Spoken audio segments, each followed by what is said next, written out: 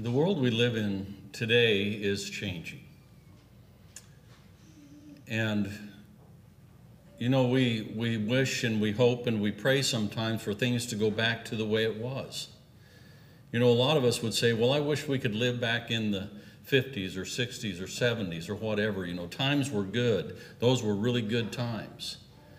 But sadly, the world has changed in a direction that is getting farther and farther away from God, farther away from spiritual things, farther away from morality. And the world is continuing to change. Sometimes changes happen in our life that are good for us. We like certain things that make changes in our life. Maybe we can remember something that happened in our life that changed us, changed our course in life. There may have been an event or something that caused us to go in a different direction than where we were going before, and things that change continually maybe in our life from day to day. The life of a Christian is a life of change. And how great it would be for Christ to change the lives and the attitudes and all the things that we worry about in the world today if Christ was in the things that are in the world. If Christ was part of the decision-making process in the world. We pray for our leaders that there might be a change or a return to morality. But we see the world continuing to change and getting farther and farther away from these things. But when Jesus comes into a person's life, there is a change that happens. When Jesus touches the life of a human, their life changes. We can take from our text in Matthew, the 8th chapter, in verses 2 through 3, we're going to notice several examples of what happened to people when their lives were touched by Jesus. In Matthew 8 and 2 through 3, and behold, there came a leper and worshipped him, saying, Lord, if thou wilt, thou canst make me clean. And Jesus put forth his hand and touched him, saying, I will, be thou clean. And immediately his leprosy was cleansed. Notice the blind man in Matthew 8 and verses 22 through 25. And he cometh to Bethsaida, and they bring a blind man unto him, and besought him to touch him. And he took the blind man by the hand, and led him out of the town. And when he had spit on his eyes, and put his hands upon him, he asked him if he saw aught. And he looked up and said, I see men as trees walking. After that, he put his hands again upon his eyes and made him look up, and he was returned and saw every man clearly. Notice the man with a withered limb in Matthew, the 12th chapter, verses 10 through 13. And behold, there was a man which had a hand withered. And verse 13, then he said to the man, stretch forth thine hand. And he stretched it forth, and it was restored whole, like as the other. How about the widow in Nain? Luke 17, verses 11 through 15. And it came to pass the day after that he went into a city called Nain, and many of his disciples went with him, and much people. Now when he came nigh to the gate of the city, behold, there was a dead man carried out, the only son of his mother, and she was a widow, and much people of the city was with her. And when the Lord saw her, he had compassion on her and said to her, weep not. And he came and touched the bier, that is, an open coffin, and they that bare him stood still. And he said, young man, I say unto thee, arise. And he that was dead sat up and began to speak, and he delivered him to his mother. Jesus touches the lives of men and women today. Of course, we don't see the miracles and we don't experience the miracles because the miracles that were talked about here in these verses don't happen anymore because they had a purpose. But in illustration, Jesus touches the hearts of men today, and when their hearts are touched, their lives change completely. When you're touched and changed, you have a deeper foundation. We notice how buildings are built. We notice how big skyscrapers are built. They dig down deep into the earth and they get down to solid ground, and they pour footings and put rebar in it and concrete and all kinds of things to make a sure and strong foundation. They don't build it upon mud. They don't build it upon sand, but they want to make sure that the foundation is very, very strong. And when a Christian life is built, the beginning is not on the outside, but it's on the inside. It's on the foundation within a man's spirit, within his soul. You have to go much deeper than just the outside. The foundation is laid upon Jesus Christ. And if you don't build on that foundation, your spiritual life will crumble. You see, the world and the denominational world builds their lives upon other things other than Jesus Christ and His teaching and God's teaching, and those things will eventually crumble and fall. The time and elements, the winds and things of that nature that come along will cause those things to dissolve and to be gone and be destroyed. But if your life is built upon the solid rock, Jesus Christ, it will stand through the ages and through eternity. You know, families must be built upon Christ. And young people's lives must be built upon Christ. We see the family crumbling in society today. It used to be that half of the people who got married, their marriages ended in divorce. If I remember right, I think it's much more than that now. And people just think of marriage as something, as an agreement for however long we can get along, we'll just kind of stick with it. But if it doesn't go right, then we'll just let it go and go on to something else. That's not what God intended for the family. And if the family today is not built upon Jesus Christ, where there is something that is completely common between the two, it will crumble. It will have problems. It will have trials that come its way. And so it is also with young people. When they build their lives, they need to be building their lives upon Jesus Christ. Jesus said in Luke 6 and verses 46 through 49, "And why call ye me Lord, Lord, and do not the things which I say? Whosoever cometh to me and heareth my sayings and doeth them, I will show you to whom he is like. He is like a man which built an house and digged deep and laid the foundation on a rock. And when the flood arose and the stream beat vehemently upon the house, and it could not shake it, for it was founded upon a rock. But he that heareth and doeth not is like a man that without a foundation built a house upon the earth, against which the stream did beat vehemently, and immediately it fell, and the ruin of the house was great." Notice also 1 Corinthians 3 and verses 10 through 13. "According to the grace of God, which is given unto me as a wise master builder, I have laid the foundation, and another buildeth thereon. But let every man take heed how he buildeth thereon. For other foundation can no man lay than that is laid, which is Jesus Christ. Now if any man build upon this foundation gold, silver, precious stones, wood, hay, stubble, every man's work shall be made manifest, for the day shall declare it, because it shall be revealed by fire, and the fire shall try every man's work of what sort it is." You see, time and elements make their mark and decay on everything in this world, but neither time or anything else can affect the person that has their life sure and steadfast in the foundation of Jesus Christ. Remember that song that says, "Upon the solid rock I stand, all other ground is sinking sand." All other ground is sinking sand. A life that is not built upon the strong foundation will be a rock that will be a life that is not sure and steadfast. Notice also Hebrews 3 and verse 8. Jesus Christ the same yesterday, today, and forever. And we don't have to worry about that foundation ever crumbling, because it's something that we can rely on.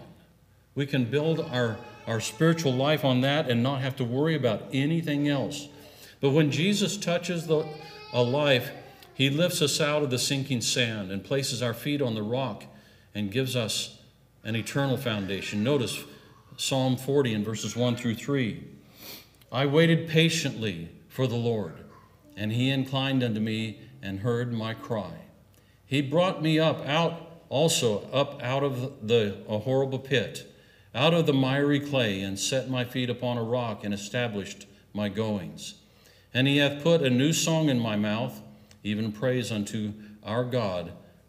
Many shall see it and fear and shall trust in the Lord.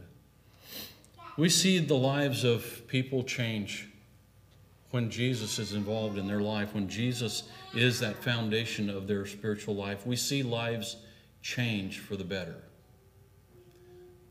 Maybe you've seen someone that was in sin, maybe whatever it was. Maybe it was drugs. Maybe you've noticed a family member that was involved with drugs, or maybe they were involved in living a riotous life or some kind of promiscuity, whatever it may be. But when Jesus touches their life, their lives change. It lifts them up out of the miry clay and sets their feet on solid ground. Also, when you're touched and changed, the world really sees a difference. I might say that the world should see a difference, because we are not of the world, we're separate and apart from the world. We can't tell sometimes the difference, though, for those who are living in sin and then also call themselves Christians. But we ought to see that difference. And when Jesus really touches the heart of man, there is a difference. Notice in 2 Corinthians 5 and verse 17, therefore, if any man be in Christ, he is a new creature or a new creation. Old things are passed away. Behold, all things are become new. Galatians 6 and verse 15. For in Christ Jesus neither circumcision availeth anything, nor uncircumcision, but a new creature. Ephesians 4 and verses 22 through 24. That ye put off concerning the former conversation the old man, which is corrupt according to the deceitful lusts, and be renewed in the spirit of your mind, and that ye put on the new man, which after God is created in righteousness and true holiness. Colossians 3 and verses 1 through 14. If ye then be risen with Christ, seek those things which are above, where Christ sitteth on the right hand of God. Set your affection on things above, not on things on the earth. For ye are dead, and your life is hid with Christ in God. When Christ, who is our life, shall appear, then shall ye also appear with him in glory. Mortify therefore your members which are upon the earth, fornication, uncleanness, inordinate affection, evil concupiscence, and covetousness, which is idolatry, for which things' sake the wrath of God cometh on the children of disobedience, in the which ye also walked sometime, and ye lived in them. But now ye also put off all these: anger, wrath, malice, blasphemy, filthy communication out of your mouth. Lie not one to another, seeing that ye have put off the old man with his deeds, and put on the new man, which is renewed in knowledge after the image of him that created him. For there is neither Jew nor Greek, circumcision nor uncircumcision, barbarian, Scythian, bond nor free, but Christ is all and in all. Put on therefore as the elect of God, holy and beloved bowels of mercies, kindness, humbleness of mind, meekness, longsuffering, forbearing one another, and forgiving one another. If any man have a quarrel against any, even as Christ forgave you, so also do ye. And above all these things put on charity, which is the bond of perfectness. He tells us here in the latter part of these scriptures that we just read about the things that we should put on in our life. Taking the old man of sin and putting it off, taking it off and putting on the new man, the new created man within our lives. All these things, love and mercies and kindness and humbleness, meekness, long-suffering. And we see that the world today doesn't have these traits. Not that there aren't good people out there, because there are. But it seems like we're bombarded with all these attitudes of selfishness and all these kind of things. But so when we are touched by Jesus, we are changed with our attitudes and with our dispositions in life. And the whole world sees and should see the change in us. When you're touched and changed, you're made better on the inside as well.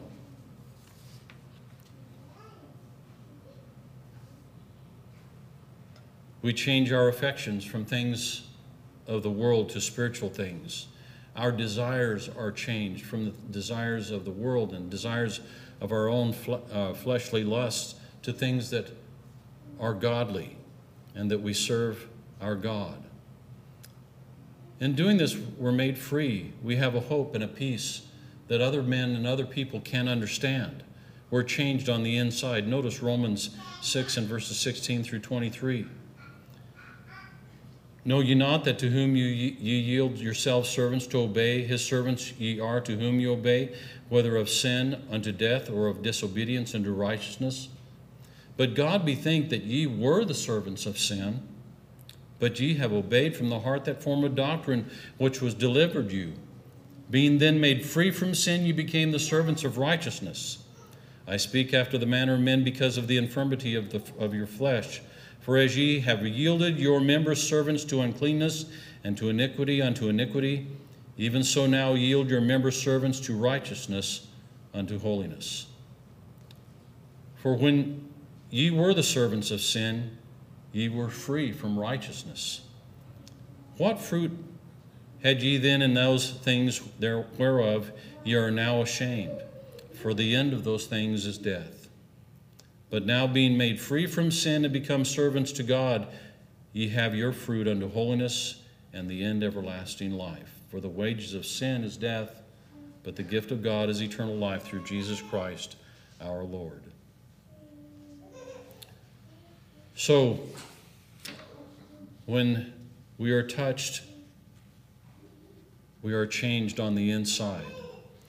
You know, and sometimes we've seen this happen, that we worry about folks and we think that we need to change the outside first before we change the inside. We need to get them all in line with what we think the Christian ought to look like and dress like and talk like and all these things. But the thing is, when the heart is changed, those things do change. It may take a little while, but they change. We have to give people the opportunity to grow. We have to let them learn. We have to let the Word of God sink into their minds and so they can apply it in their lives. But eventually, when that person is changed on the inside, when you're touched and changed, you live a better life on the outside as well. Jesus said in Matthew 5 and verse 14 through 16, ye are the light of the world. A city that is set on a hill cannot be hid, neither do men light a candle and put it under a bushel, but on a candlestick, and it giveth light unto all that are in the house. Let your light so shine before men that they may see your good works and glorify your Father which is in heaven. So when Jesus touches the lives of a person, they're changed on the inside, and that cleans us up on the outside as well. That cleans us up on the outside as well, so that others see Christ living in us. We do things differently than we used to. We don't do things that we used to do, and things of that nature. We're changed on the outside. We're made different on the outside. Also, when you're touched and changed, you have a different spirit or a different attitude. The spirit that we're talking about is the Christian spirit. The Spirit of Christ is the spirit of love and forgiveness. Jesus loves those who love him, but he also loves those who hate him. Until we're trying to live a life that is mimicking Christ, we haven't got it all figured out. We can't just change a couple things. We can't just say, well, I'm not going to drink anymore, or I'm not going to steal anymore, or I'm not going to kill anymore, but I'm going to go ahead and go to church, and I'm going to Worship and I'm going to do that isn't just going to church isn't what it's all about. It's much deeper than that. Unless you have the Spirit of Christ in your everyday life, we have a long ways to go. Notice Philippians 2 and verse 5. Let this mind be in you, which was also in Christ Jesus. It's our attitude of how we deal with others and how we deal with things in our life. Galatians 6 and verse 1, Paul said, Brethren, if a man be overtaken in fault, ye which are spiritual, restore such an one in a spirit of meekness, considering thyself, lest thou also be tempted. How we deal with other people, how we deal with problems in our life. If we've been touched and changed, we should have the Spirit. We love people. We forgive them. We help them in every way that we possibly can and leave everything else in God's hands. When you're touched and changed, you give more.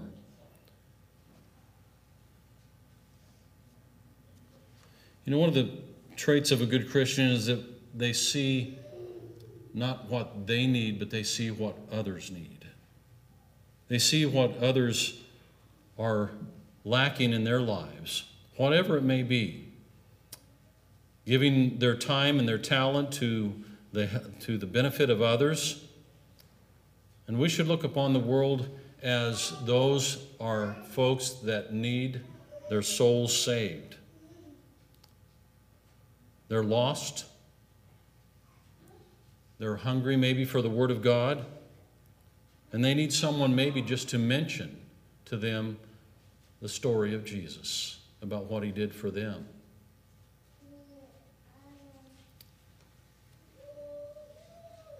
Acts 20 and verse 35.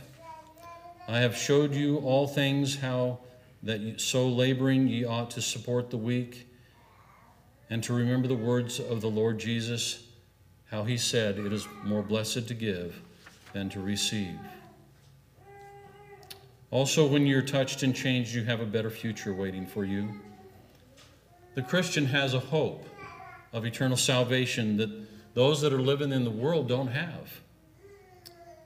It won't count about how much money you have, how many things you have, all the pleasurable things that you've done in your life, the fame or the power or the position, whatever it may be. All those things will not matter on the day when the Lord returns. But you have a hope. You have a hope of eternal life, which those that are living in sin and those that are living in the world don't have. So when you're touched and changed, you have a better future waiting for you. Paul said in 2 Timothy 4 and verses 6 through 8, For I am now ready to be offered, and the time of my departure is at hand. I have fought a good fight. I have finished my course. I have kept the faith. Henceforth there is laid up for me a crown of righteousness, which the Lord the righteous judge shall give me at that day. And not to me only, but unto all them also that love His appearing. What a wonderful thing. When we're touched by Jesus, when He reaches out and touches the heart of man today, they have a hope.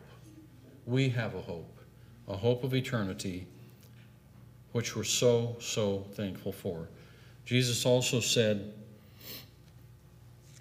in Matthew 25 and verse 34, Then shall the King say unto them on His right hand, Come, ye blessed of my Father, inherit the kingdom prepared for you from the foundation of the world. Also 1 Corinthians 2 and verse 9, But as it is written, Eye hath not seen, nor ear heard, neither have entered into the heart of man the things which God hath prepared for them that love Him. Revelation 21 and verse 2, And I, John, saw the holy city, a new Jerusalem, coming down from God out of heaven, prepared as a bride adorned for her husband. We can all thank God that He allowed His Son to die for us, and that Jesus' blood touches us, comes in contact with us, and cleanses us from our sin. And by doing that, it gives us a hope. When a person is touched by the blood of Jesus, when he's touched by the hand of Jesus, we have a hope of eternal life. We have a hope of something that is beyond our comprehension.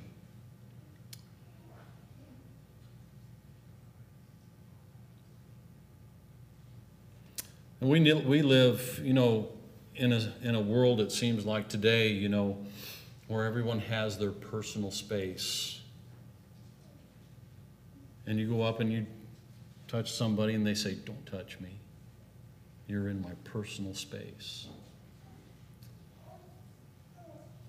We are the ones that allow Jesus to touch us. We are the ones that allow him to touch our lives and to make the changes that need to be made in our lives. We can tell Jesus, "Don't touch me. You're in my personal space." And we see this in the world today, where people will stick their fingers in their ear to say, basically, "I don't want to hear it. I don't want to hear about your Savior. I don't want to hear about Christ." And they can't be touched with the hand of Jesus because they won't allow it. But we are the ones that allow Jesus to make the changes in our life that need to be made. Revelation 3 and verse 20, "Behold, I stand at the door and knock. If any man will hear my voice and open the door, I will come in to him and will sup with him and he with me." Well, how can I change? How can Jesus touch me? Well, let's notice Romans 6 and verses 17 and 18. "But God be thanked that ye were the servants of sin."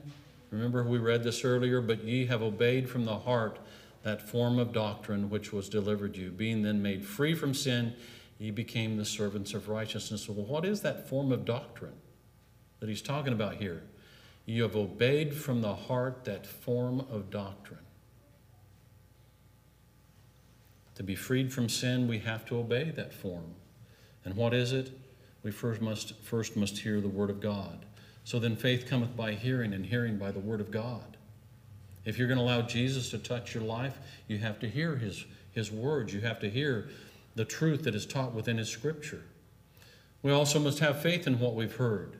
Mark 16 and 16, "He that believeth and is baptized shall be saved, but he that believeth not shall be damned."